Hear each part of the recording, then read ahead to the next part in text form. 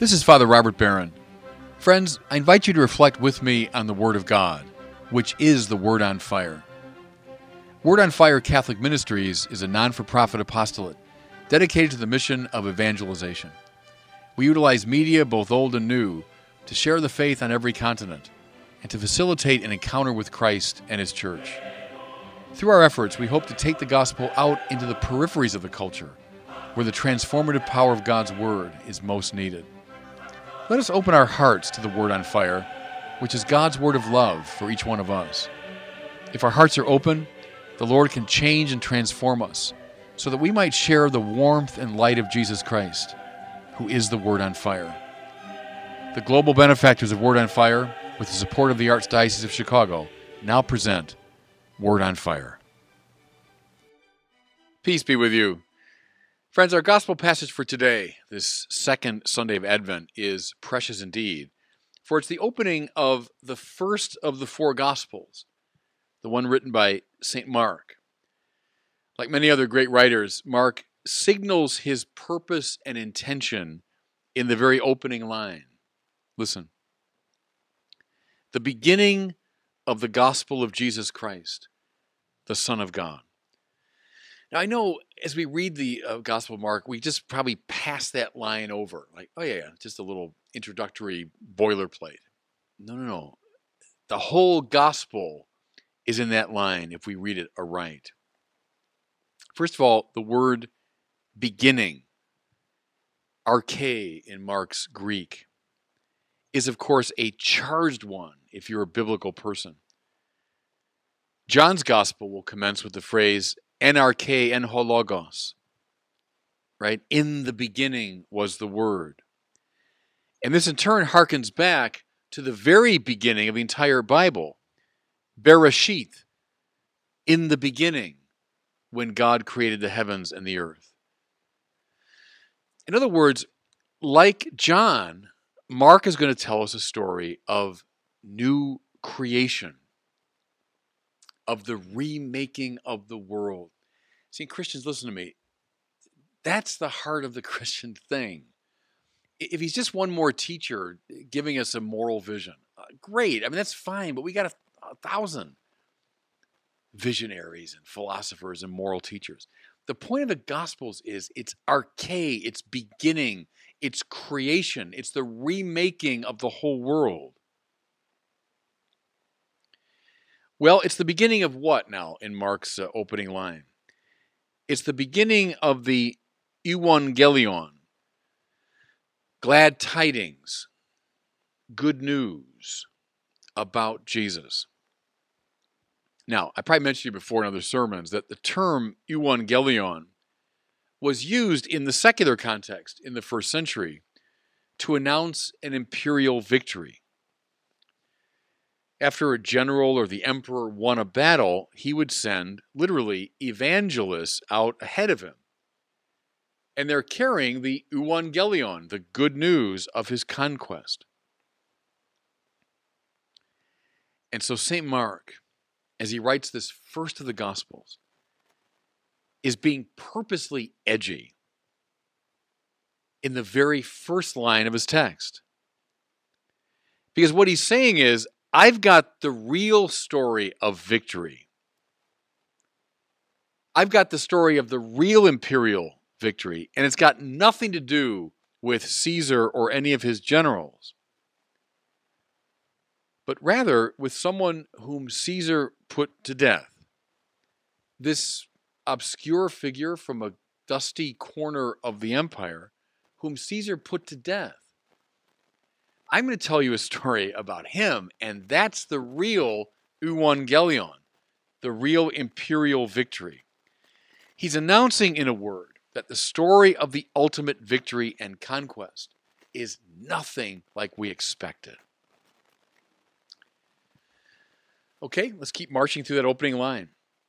The beginning of the good news about whom? Well, someone named Jesus, that's the Hellenized version of the Hebrew name Yehoshua, which means Yahweh saves. Yehoshua. God, the God of Israel, saves.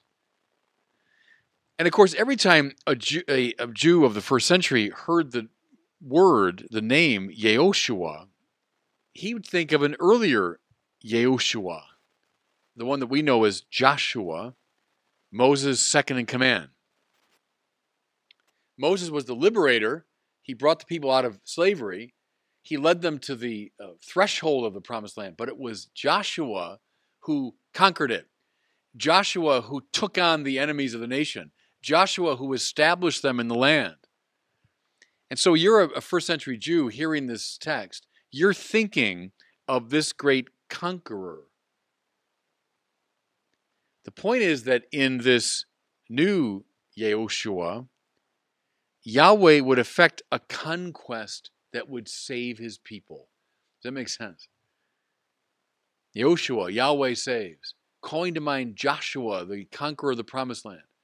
The story Mark's going to tell is a story of victory, conquest, which saves the people Israel.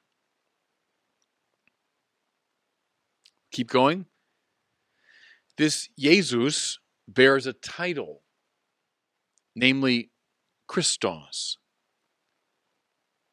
which translates the Hebrew Mashiach, which means the anointed one. So the beginning of the glad tidings about Yehoshua, the Mashiach. That's what Mark is saying. Well, all Israelite kings were anointed, but the anointed king par excellence was David. Remember the famous scene. David's anointed by the prophet Samuel, and we hear that the Spirit of the Lord rushed upon David. And David becomes thereby the greatest of the Israelite conquerors, the one who established a real Israelite empire. And so, Mark is telling us, this Jesus, is a new Joshua. He's also a new David who has won the definitive victory.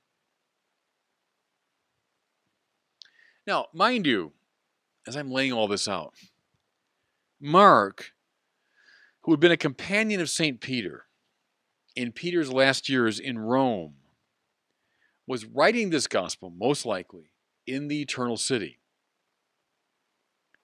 in the capital of the great empire. He was well acquainted, therefore, with the cult of the Roman emperor. See, this was just beginning in the wake of Julius Caesar, then his son Augustus Caesar, his adopted son, and then Tiberius and the other emperors. A cult of the emperors emerging.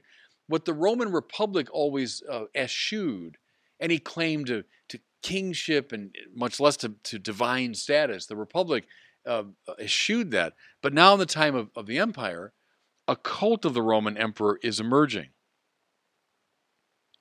Well, one of the imperial titles was Huios tou Theou, Greek for son of the god. A title that was given originally to Caesar Augustus. He was the adopted son of Julius Caesar, and Julius Caesar, upon his death, was named Divus, divine, by the Roman powers.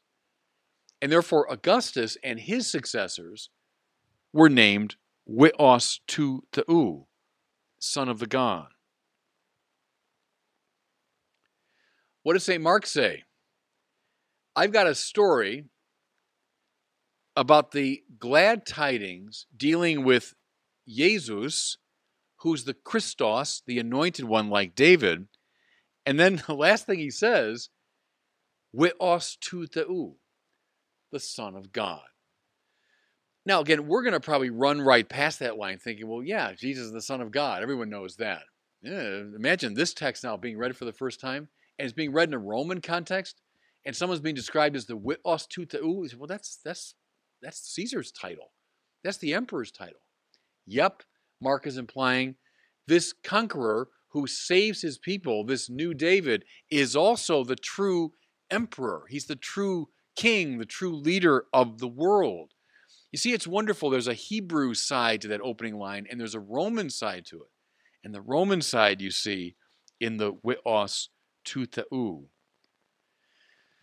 How provocative was this St. Mark? And we know little about him, but he was a genius. This literary form of the gospel, imitated by the three other gospel writers, and then having, of course, a massive influence on Western culture. But it starts here with this figure, and it starts with this very provocative line. In the belly of the beast, he's consciously mocking the Roman emperor, telling his readership who the true Son of God is. How does Mark know all this? Why does Mark think this is good news? That he's dealing with a new Joshua, a new David, a new emperor. How does he know it? Because of the resurrection of Jesus Christ from the dead. In that great act, God was showing that his love is more powerful than anything in the world. He was showing that love can conquer sin in all its forms, can even conquer death itself, which is our greatest enemy and the greatest ally of tyrants up and down the centuries. Right? How do tyrants do their work? By instilling in people the fear of death. In conquering that, Jesus, the Christ, the anointed King, dethrones all false claimants to ultimacy. Okay. Now, in light of all this, which we just culled from one line of Mark's gospel, look back with me at the wonderful prophecies of Isaiah in our first reading. Words written at the time of the return of the Israelites from exile in Babylon. Isaiah is speaking of the overwhelming power of God displayed in that great act. Listen. The glory of the Lord shall be revealed, and all people shall see it together. And here is your God. He comes with power, the Lord God. He rules by his strong arm. And finally, like a shepherd, he feeds his flock. In his arms, he gathers the lambs. This was a reflection on what God had done in liberating his people from their exile in Babylon. But they take on a new and deeper resonance in light of what God has done in Jesus Christ. And now just a glance at the magnificent second reading from 2 Peter. So overwhelmed were they by the resurrection of Jesus from the dead that the first Christians regularly spoke of the end of the world. What they meant was the old order, the old way of doing things, the old world of sin has been blown away by God's act. The fact of death and all the terrible allies of death has been defeated. And so the program becomes one of hopeful expectation of a new and better world. In Peter's language, a new heavens and a new earth. Who are the agents of this renewal? Who are the chosen instruments of a gracious God? None other than the followers of Jesus, the risen one. The point of all of this, friends, today is that we have to join the army of this new Joshua. We have to come under the kingship of this new David. We have to follow behind the powerful God who's leading with his mighty arm. See, and this is what Advent expectation is all about. And God bless you. Thank you for listening to The Word on Fire. I hope that together we might become a people on fire with love for God and neighbor. Until we meet again next week, I pray that God will bless you and those you love. Friends, holiness is heroism, and we need heroic priests. That's why we've partnered with Spirit Jew Studios to create a short film highlighting the demands and joys of the priesthood. Watch the entire film for free and share it with all the young men you know by visiting heroicpriesthood.com.